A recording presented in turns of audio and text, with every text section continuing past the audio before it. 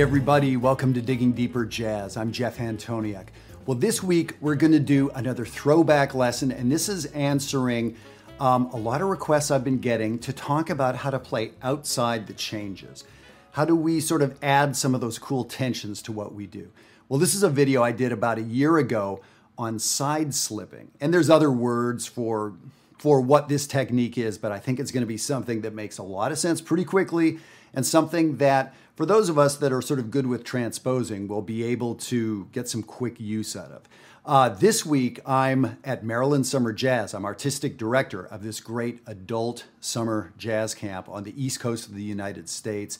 And we have 100 people coming from around the country to work with me, around the world, to work with me and our amazing faculty. I would love for you to be there next year. So start thinking about how you're going to get to the East Coast of the United States, make some plans, take some time off work, quit your job, whatever you need to do, save some money. And I want to see you at Maryland Summer Jazz in 2020. Last 2 weeks of July, we do 2 one-week sessions. So that's it. So I hope we'll see you there. And I really hope you enjoyed this video on side slipping. It got a lot of good response, and I know it's going to answer a lot of questions. Take care. Hey, it's Jeff Antoniuk. Welcome to Digging Deeper Jazz. Thank you so much for being here. So today I want to answer some questions, many questions coming in over the last couple months about playing outside and how to start playing outside, and some people specifically asking about side slipping or sidestepping. The idea of playing an idea and then playing it a half step away from where you were to create some tension. So yes, I would love to get into this. And of course, this is for all instruments. And frankly, even though drums aren't working with tuned pitches, drummers can use this sort of technique, really. So this is for everybody. Now, if you haven't seen the previous video, it's called Solo Better. So, that's pretty good title if you ask me. So we were talking about how to use call and response inside your soloing, but not in sort of the basic blues call and response way. And not that call and response is basic. I don't want to get hate mail from the call and response lobby out there.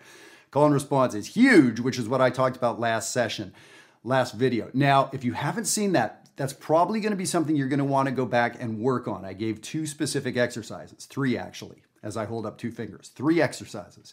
And those are going to help you pull off what we're going to talk about today. All right, so you can go back and check that out. So you can see on this PDF, which I would be happy to send you, what I did is circled a couple chord changes. So you can see I circled the 5th measure, the first measure on the 2nd line. I also circled 2 measures on the 3rd line. I circled 1 measure on the 4th line. So the idea is I'm going to do my best here today to play something in those spots, and then where you see the arrow after it, what I'm going to do is try to play that idea up a half step. So the idea of playing something, remembering what it was, hopefully, and then transposing it up a half step. So 2 things I'll say about this. On this song, we see a lot of minor going to dominant, G minor to C, G minor to C, or B flat minor to E flat. I'm going to just be thinking about the minor chord, just for simplicity and so that I can pull this off. I'm going to be thinking about just the minor chord. So when I play an idea on the 3rd line, B flat minor to E flat 7, I'm really just going to be thinking B flat minor so that you know what's going on with me. I'm sure most of you know that the notes in B flat minor are really the same notes in the E flat dominant. So that's sort of a little thing I can do, a little sort of cheating deal I can do. Now, does it have to be these places in this song? Absolutely not.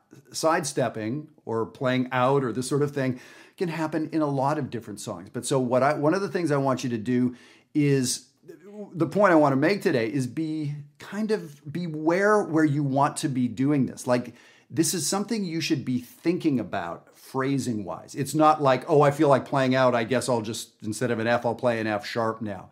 Well, no, it has to do with the phrasing, which is why I'm suggesting looking at the previous video.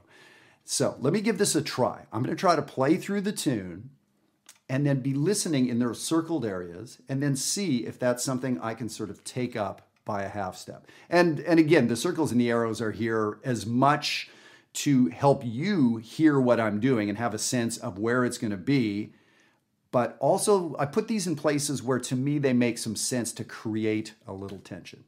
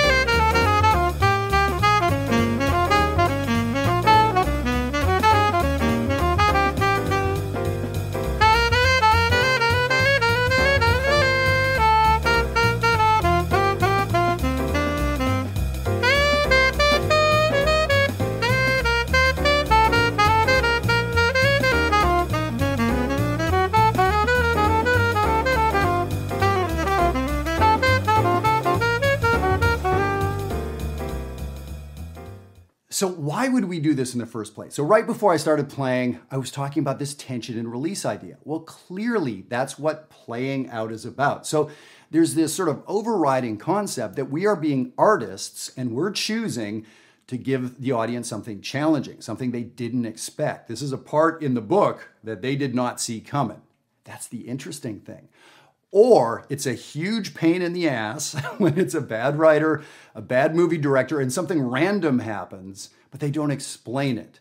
They don't eventually tie it up for you. And it was just this bizarre, surrealistic thing that happened, and that's a bad movie. That's a terrible book. That's not good jazz. So, one of the things I was doing, at least to start with, is playing an idea and then playing really very much the same idea or the exact same idea up a half step so that you had a sense of where it came from.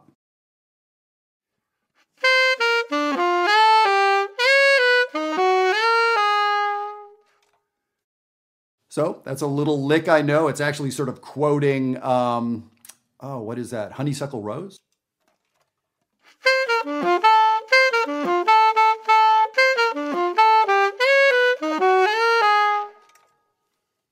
So a little melodic device I like to use.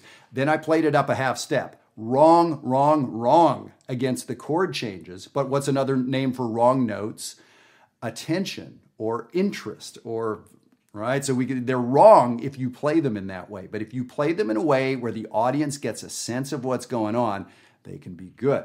So when I played that idea and then played it up a half step, the notes were still wrong, but you knew I was in control. You got the sense I meant to do that. And oh, that actually sounded kind of interesting. So as I went on, I think there were a couple times where I would play something and I went up a half step and played something different. So maybe I played a line and didn't copy it up a half step, but played what to me sounded like the answer to that line, but I answered it up a half step. So this goes back to the previous video. I'm saying it again. Go check that out and you'll get a sense of how that works. So this idea of taking something up a half step. So the barriers to entry here, there's quite a few. This is a more advanced thing. So I do a lot of practicing simple ideas chromatically up a half step. So an idea like in minor, 1, 2, flat 3.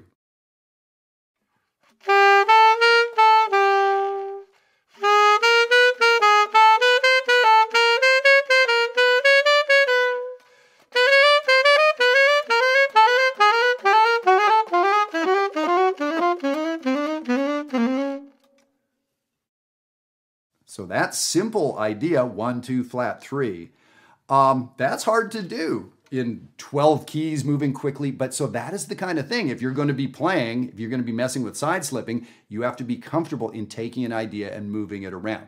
Now, of course, the place to start is get something worked out. Get a lick like my Honeysuckle Rose lick and learn it in the key you're in, learn it up a half step, and very often come back to it too. So yes, this will stretch us technically on the instrument, finding something a half step away, hearing it a half step away. It really is a phrasing thing, again, from the last video, of sort of knowing where to put these things. And then there is also the artistic judgment of where does it work in a song, right? In a movie, the big dramatic explosion. There's some places that doesn't work. Don't put an explosion there, Mr. Director. There are places and there are not places, right? So I picked a song that has some static harmony where it stays in one place for a while, so I have a chance to actually move something and maybe bring it back down. There are some songs, giant steps, let's say, where we're going from key to key so quickly that sidestepping is hard because is just the song, as soon as we hear the key we're in, we're immediately in a different key. So it's possible, but it's much, much harder because we don't get to set up expectations so well, or it's a different approach. So yeah, that's the idea. So I hope you understand the concept is not hard. Play something, play it up a half step. It's possible to play it down a half step. I think up is more traditional. Use your ears. You can check it out. But there's these requirements, having a great sense of your phrasing and then having this ability to move something by a half step. So I would really encourage you to give it a try. I'm going to play again for you right now and just see if you've heard these kind of sounds. I guarantee many of your heroes use this idea. And as always, if you would like the PDF, please write me, Digging Deeper Jazz. I'd be happy to send it off to you. And definitely check out jazzwire.net. I would love to work with you there. Let me play this a little bit more for you.